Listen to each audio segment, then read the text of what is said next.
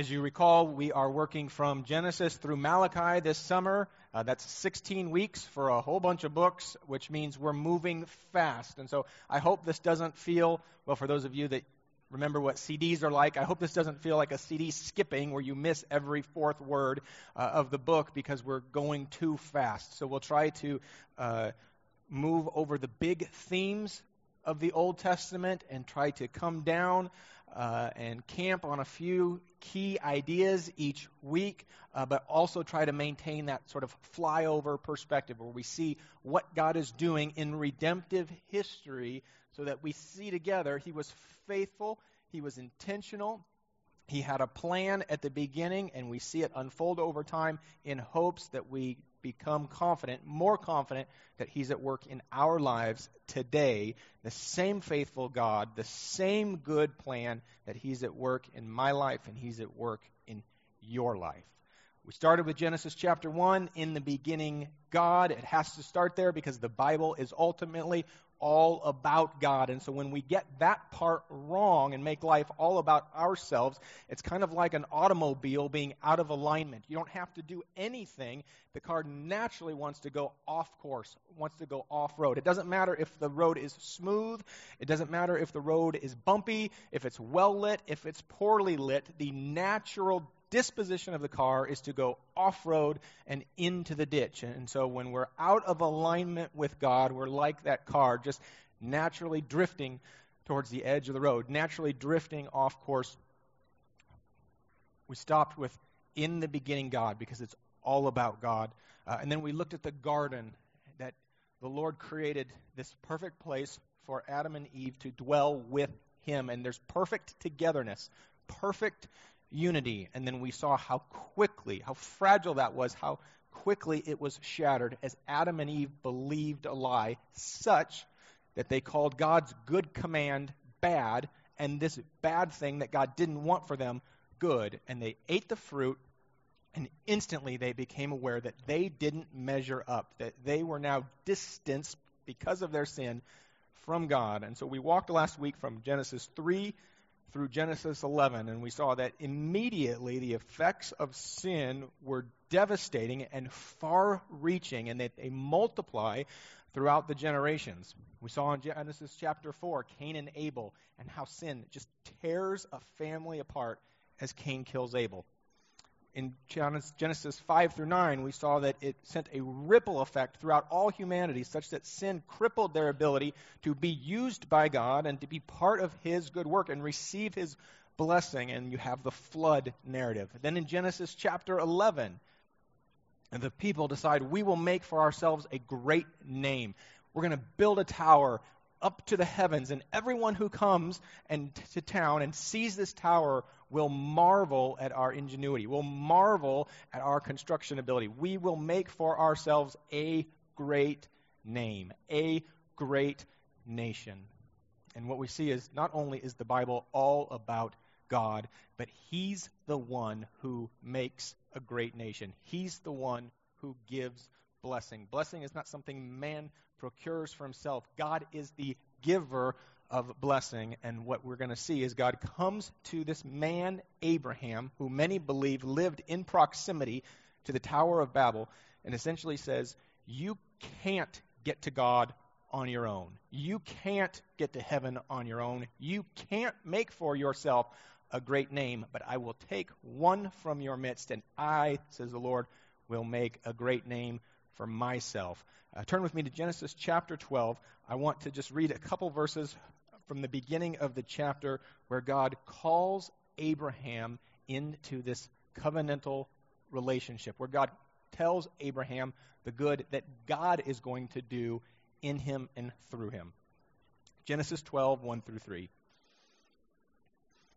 Now the Lord said to Abram, go from your country and your kindred and your father's house, so leave everything, to the land that I will show you, and I will make of you a great nation, and I will bless you, and I will make your name great, so that you will be a blessing. I will bless those, verse 3, who bless you, and him who dishonors you I will curse, and in you all the families of the earth shall be blessed. So the Lord comes to Abraham, By the way, in Joshua 24, we get the sense that Abraham was an idol worshiper from a family of idol worshipers. And so what does that mean? It means that God initiated this great work with a massively unworthy recipient.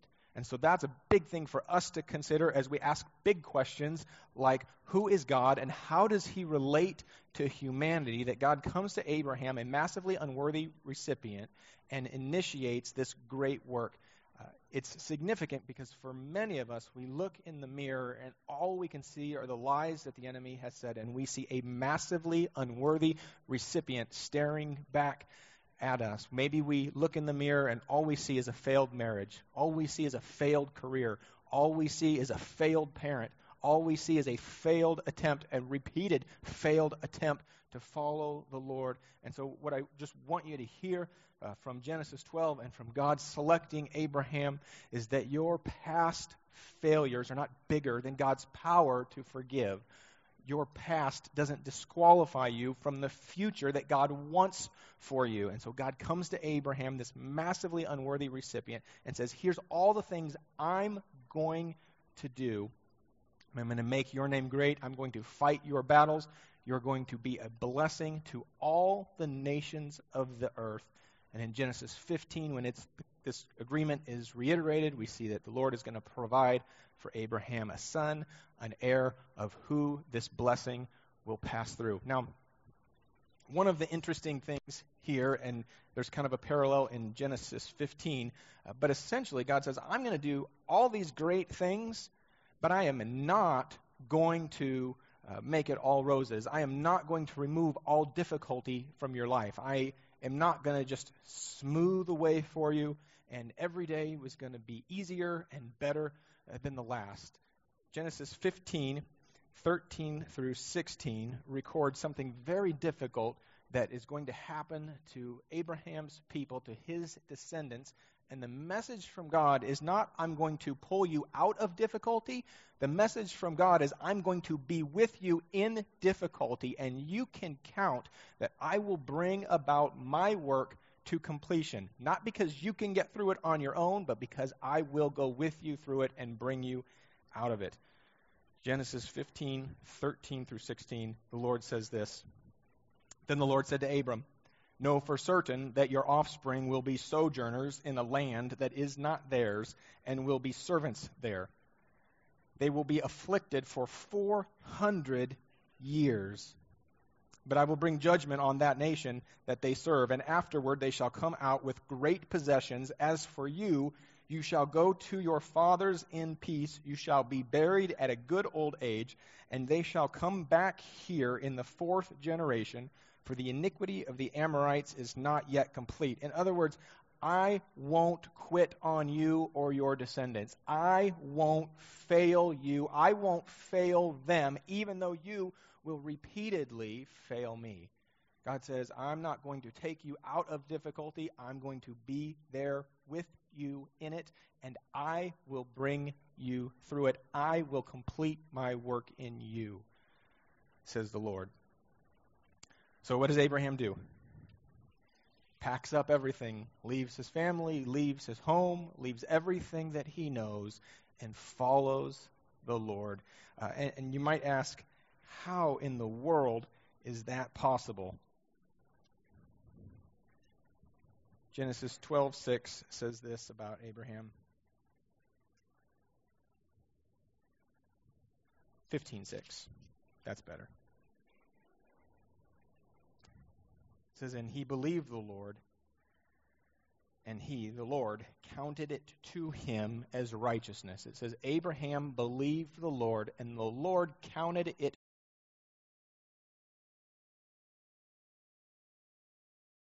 Lord at his words, in spite of the opposition, in spite of the obstacles he saw, in spite of the difficulty that would present itself as Abraham took God at his words. I think you can't help but look around in culture and get the sense that we are moving in a direction where it will increasingly require us to take God at His words in spite of the difficulty of doing so if we are to live faithful Christian lives in our cultural context. It says by faith. It says he believed the Lord and it was counted to him as righteousness. And so we see that Abraham's obedience was an external demonstration of the internal faith that he had. And we see that throughout Scripture, that external obedience is the necessary and natural evidence of internal faith. And Abraham obeys, and Abraham goes. One of the things that the Lord is so kind in doing on this journey with him where he brings about his good work in us is the Lord will point out things to us that are broken. The Lord will point out things to us in our relationship with him, in our faith, in the way that we relate to him, in the way that we relate to people that are broken. And I remember the last time we moved out of a house, we had a home inspector come, and the home inspector said, one of your sump pumps is not wired correctly. Now, that home inspector had nothing against us. That home inspector was not being cruel and unusual in pointing out what was wrong and saying, fix it. The home inspector didn't have a grudge against us, didn't hate us. The home inspector was doing a really good thing. Because if there would have been an abundance of water to come down the hill and come underneath our home and the sump pump wasn't working, we would have had a very costly repair bill. So it was a very good thing that the home inspector did in pointing out the error before it became very costly. And so one of the things as we consider that the Lord is faithful to complete his work in us is the sense that he is going to, with some regularity, say, you might want to check that before it comes too costly. And so for Abraham, it is really critical that Abraham is going to follow the Lord, not just want good things from the Lord. And so God is going to ask him, Abraham, do you love me more than your family? Do you love me more than all of these good things that I've promised to do for you? Turn your Bibles into Genesis 22. God is going to ask Abraham this really significant question in a very dramatic way.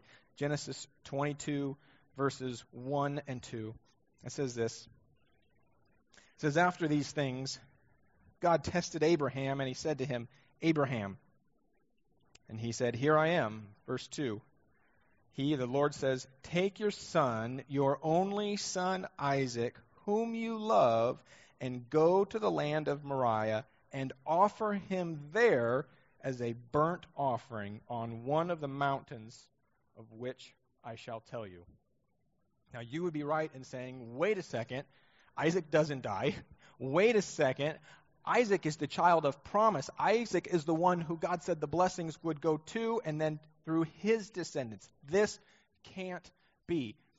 And so I want to just pause for a second and observe some things that God doesn't do when he brings this test to Abraham. One of the things that he doesn't do is he doesn't tell Abraham where they're going. He says, just go and I'm going to show you where. He doesn't tell Abraham that it's a test. He doesn't say, okay, Abraham, pay attention. I'm going to ask you these questions. Then it's going to be some multiple choice. Then there's going to be some essay questions. After this, we'll be done. It's not like a roller coaster. You hang on for 2.5 minutes, and then the ride's over. He doesn't tell them it's a test. He doesn't tell them the duration of the test. He doesn't tell them the purpose or the intended outcome of the test. He doesn't say, Abraham, I'm going to ask you to do these things, but then at the last moment, I'm going to kind of stop so that, Abraham, you will become more convinced that I am your provider, that I am faithful, that I can rescue you in any situation you find yourself in, that I am even greater than the covenantal benefits that I have promised you. God doesn't explain all that to Abraham. His test just comes through an inexplicable command to do something that makes no sense whatsoever. Some of you are there right now. Something in life makes no sense whatsoever. It feels like the undoing of all the good that you've done or all the good that you've hoped for or all the good that you've seen God do. Abraham is right there. It's inexplicable. what does Abraham do? So Abraham rose early in the morning, verse 3, saddled his donkey, took 2 of his young men with him and his son Isaac, and he cut the wood for the burnt offering and arose and went off to the place which God had told him. On the 3rd day, Abraham lifted up his eyes, and he saw the place from afar. Then Abraham said to his young men, stay here with the donkey. I and the boy will go over there and worship, and will come to you again. Notice what Abraham doesn't do. Abraham doesn't debate with God. God, this doesn't make any sense. Why would you ask me to do this? What's really going on, God? Come on, tell me the truth. Abraham doesn't delay. He doesn't say, all right, fine, God, and then wait 3 days and then go off. He gets up early the next morning and goes and prepares to do exactly what God has asked him to do. And some of you know how the story ends. Abraham is up on the mountain. He is prepared to follow through with the sacrifice of his son when the Lord interrupts him and says, Abraham, don't you touch him. There's a ram over there in the bushes.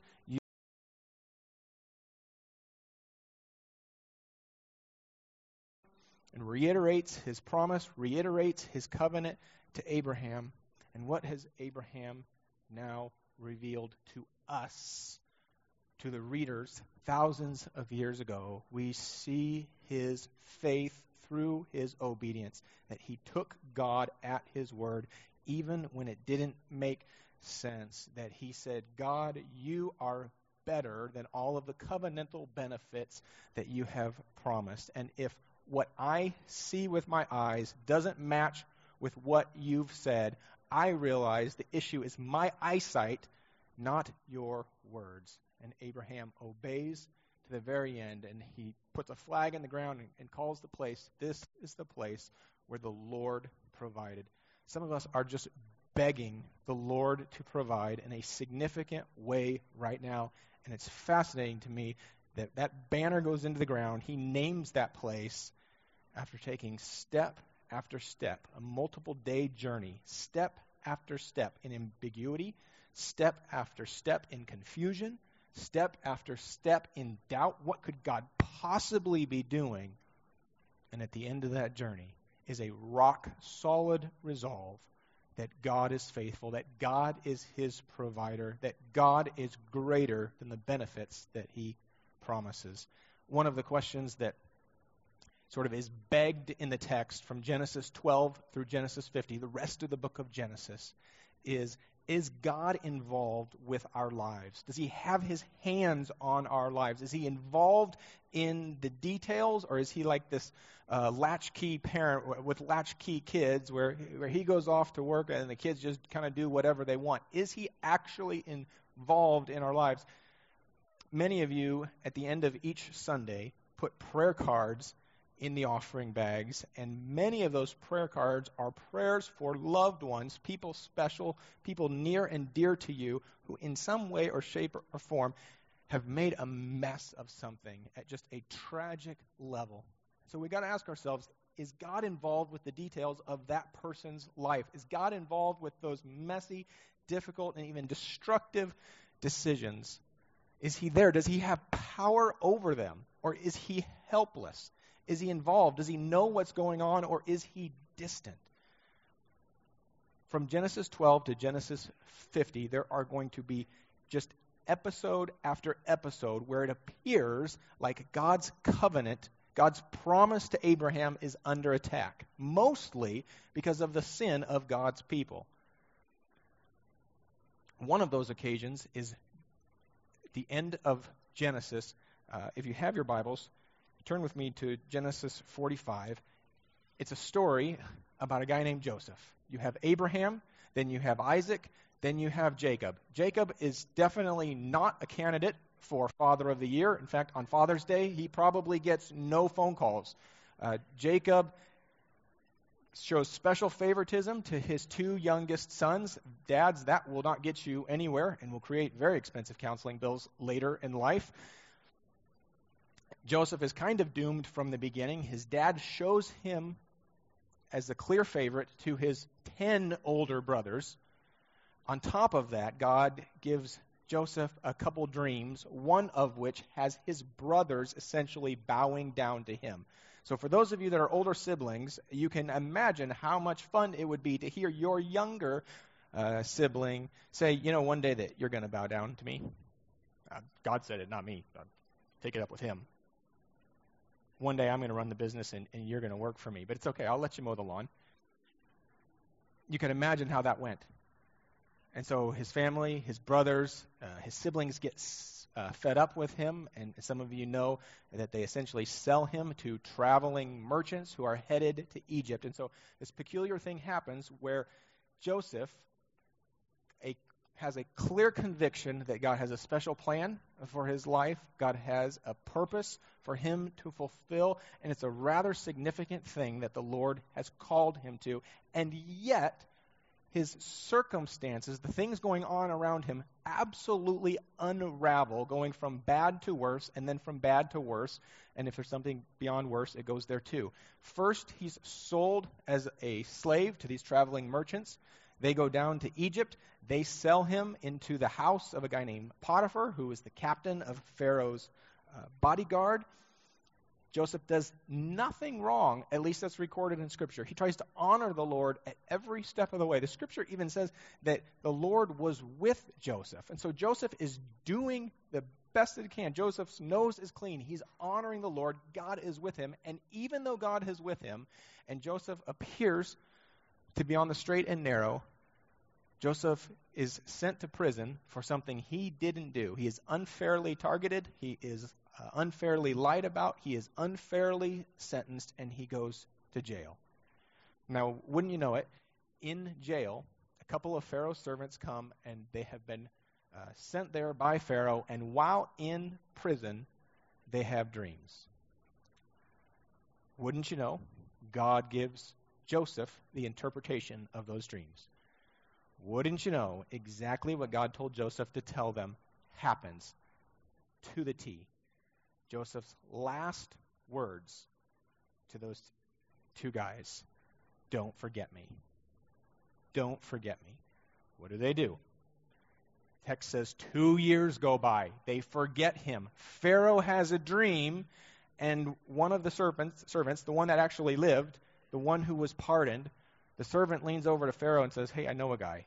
And it's kind of comical how the dialogue goes, because the servant essentially says, I don't want to bring this up, but a while back you might have been unhappy with me and you might have thrown me into jail. But while there, I met a guy. And so Pharaoh says, bring him to me. In Genesis 46, we see Pharaoh face to face with Joseph. Pharaoh essentially says, all right, tell me about my dream. And I will as soon as I get there.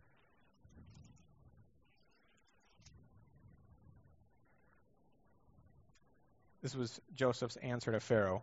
Right? This is Joseph's big break. Right? He's been a slave for a long time. He's been in prison for a long time. Things have gone against him for a long time. He gets his big break. He's in the court with Pharaoh. Pharaoh says, I hear you can interpret dreams. Do it. Verse 16. Joseph answered Pharaoh, it's not in me. But God will give Pharaoh a favorable answer. And so it's just fascinating that Joseph's life has taken all of these twists and turns, all of these undesirable twists and turns, and he has not abandoned the Lord, even though his family, even though everyone he knows has abandoned him. He has not stopped to follow Yahweh, even though you wouldn't blame him for looking around and saying, it kind of doesn't seem Yahweh like you're doing anything. It kind of doesn't seem like you're paying attention. Because if you were, this isn't a good plan. Joseph stays ready in the midst of the horrific circumstances. And so if you're someone who this morning maybe feels like, I can relate to sitting in prison for 2 years, feeling forgotten about, feeling like, why God, why? Feeling like, hey God, remember me, Nathan? You know, like we used to talk, and now I'm talking and no one's listening. Many of you have been there, and I would say if you're there right now, stay ready. Saturate yourself with the Word of God. Stay ready. Surround yourself with like-minded people. Stay ready. because God is going to call Joseph out of prison, bring him into the court of Pharaoh. He's going to interpret Pharaoh's dream, and Pharaoh is going to make him second in command of all of Egypt. It's amazing how when God moves, things can go from really, really, really bad to really, really, really good for his purposes literally overnight, literally in an instant. And so some of you know how the story goes. Joseph tells Pharaoh there's going to be 7 fat years. Everything is going to grow. The soil is just going to produce 1,000-fold. But then after that, there's going to be 7 lean years. So Joseph says, store up now so that we'll have food for the 7 lean years. And the text says that Pharaoh could see the hand of the Lord upon Joseph. And so he promotes Joseph to number 2 in command to oversee all of his kingdom just under Pharaoh. And wouldn't you know it, who comes to buy food? Joseph's brothers. They come once, he provides them with food. He kind of has a little fun with them, and you can't blame him for that, I don't think. He has a little fun with them, sends them on their way. They come back down a second time, and Joseph reveals to them his identity. He does that in Genesis 45, and then he repeats it in Genesis 50, verse 20. Let me read that verse to you.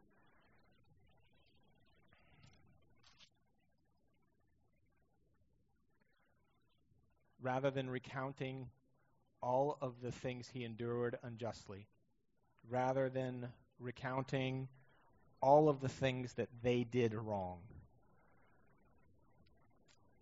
he says it in Genesis 45. He says, in everything that you did, God was there. God was involved.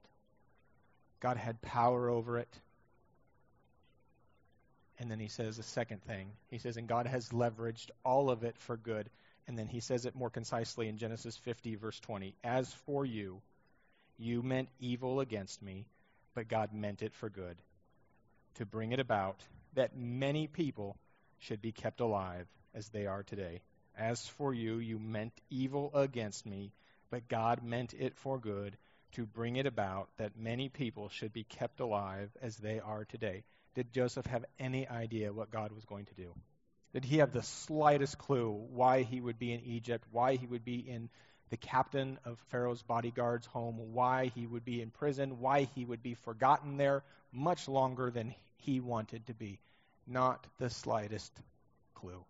Was God at work in all of those details? Did God have power over everything that seemingly had power over Joseph? Everyone who seemingly had power over Joseph? Was Pharaoh's bodyguard, the captain of his bodyguard, just a pawn in God's plans? Yes. Was Pharaoh himself just a pawn in God's plans? Yes. As we wrap up, I want to finish with Galatians 3. We're going to see all throughout the Old Testament, and we see in Genesis 12 through 50, God makes a covenant to make a great people who will make a name for him, who will worship him. He will be their God. He will dwell with his people. And over, his people are going to present over and over and over. We're going to be reminded that they are unworthy recipients of his presence and of his promises. And we're going to see blunder after blunder after blunder. We're going to see that if the covenant were dependent upon them, it would never have come to fruition. If the good God planned for his people was contingent upon them responding the right way every time, it would never come to fruition. But the Lord himself brings it to be. And so as we look at the New Testament, and one of the things I hope that we can do each week this summer is to really tie together the work and the faithfulness of God in the Old Testament with how it is made clear and even highlighted and accentuated in the New Testament. And so what we understand is that God told Abraham back in Genesis 12 and again in Genesis 15 and elsewhere that through him all the nations of the earth were going to be blessed. We understand that part of what the Lord meant when he said all the nations of the earth would be blessed would be fulfilled when Jesus came, lived, died, and rose again, and the gospel, the good news, goes to the Gentiles, such that all who have faith, all who are part of the family of God, are part of who God was referencing when he said that Abraham and his descendants would be a blessing to all the nations of the earth. From Galatians 3, verses 13 and 14. Christ redeemed us from the curse of the law by becoming a curse for us. Jesus did that. It was him. It wasn't us. It wasn't our merit. It wasn't our strength. It wasn't our ability to white-knuckle it. Jesus did that. For it is written, cursed is everyone who hangs on a tree.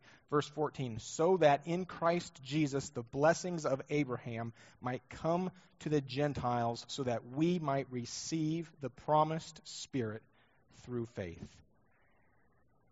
So that in Christ Jesus the blessing of Abraham might come to the Gentiles, so that we might receive the promised Spirit through faith. Do you see the intentionality of God, the plan of the Lord to bless all the nations of the earth and to do it through his chosen means, through his chosen people, in spite of their unworthiness? Their worthiness was never the point. It was always his worthiness. Their strength was never the point. It was always his strength to initiate his good work and to bring it to completion.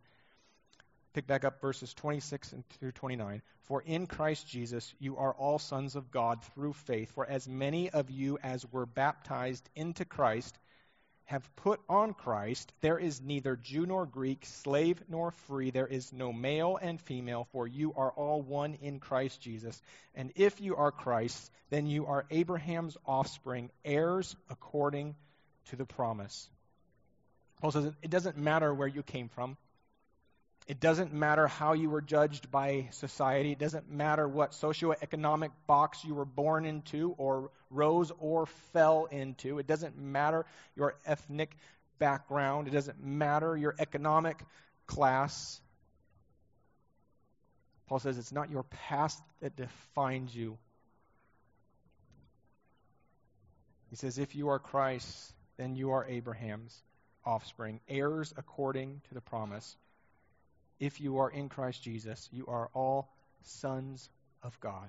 Right? It's his work that defines us. It's his work that he brings to fruition that matters, not where we came from.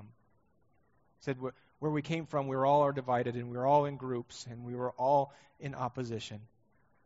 When we follow Christ, we're unified in him. We're all called sons and daughters of the King. And so as we look back on the book of Genesis and we see the unworthiness of God's people and his worthiness. We see their blunders and his perfect faithfulness. We see their weakness and his power. We see they disrupt the blessing and he is a generous giver of blessing. We see their faithlessness, his faithfulness.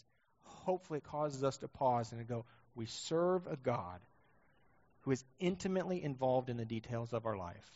And we serve a God who is perfectly faithful in spite of our, at times, faithlessness. So it changes our posture towards him. We can bring our circumstances to him, right? We don't have to drive the car. We can let him drive the car. If he's driving, if we trust that he's in our circumstances, it means we are never outmatched. We are never outgunned. We are never at a disadvantage. We always have hope. We never need to truly despair. If you're here this morning and you're in that spot with your circumstances, would you trust the Lord with your circumstances? Would you trust the Lord that he's with you in them, that he's even perhaps keeping more from you out of his grace and his mercy, that he's doing something good, that maybe even what was meant for evil against you, the Lord will leverage for good?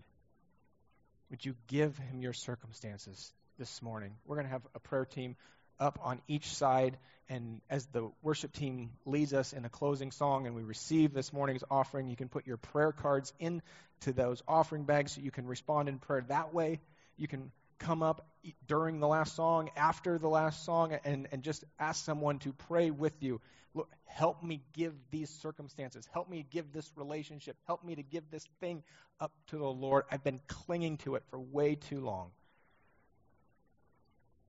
Some of you realize this morning, maybe for the first time, that you are outside the promise of God. You are outside the family of God. You are not part of the promise that is described in Genesis 12. If that's you today, I would say the Lord is worthy of your life. He can take it. He is a much better driver than you are. Would you give him control? If you're not sure what that means, we'd love to explain what that means to you, and we'd be happy to do it down here after the service. The same God who is faithful to Abraham, and as you read Genesis 12 through 50 on your own, and you see blunder after blunder, that same God is faithful to you, is faithful to me, today, forever, and always. Let's pray. Lord, we confess we are quick to point the finger and blame you for what's wrong, and slow to recognize that you're at work in the midst of our circumstances. And so we confess that we do not give you the credit that you deserve, and that is our issue, not your issue. So we ask forgiveness together, Lord, and we ask for faith to believe.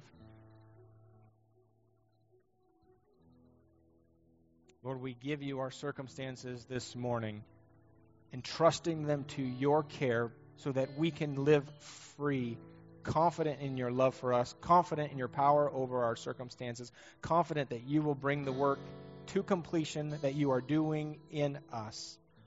Lord, that our job is to follow. Lord, help us to follow you this week. In Jesus' name we pray. Amen.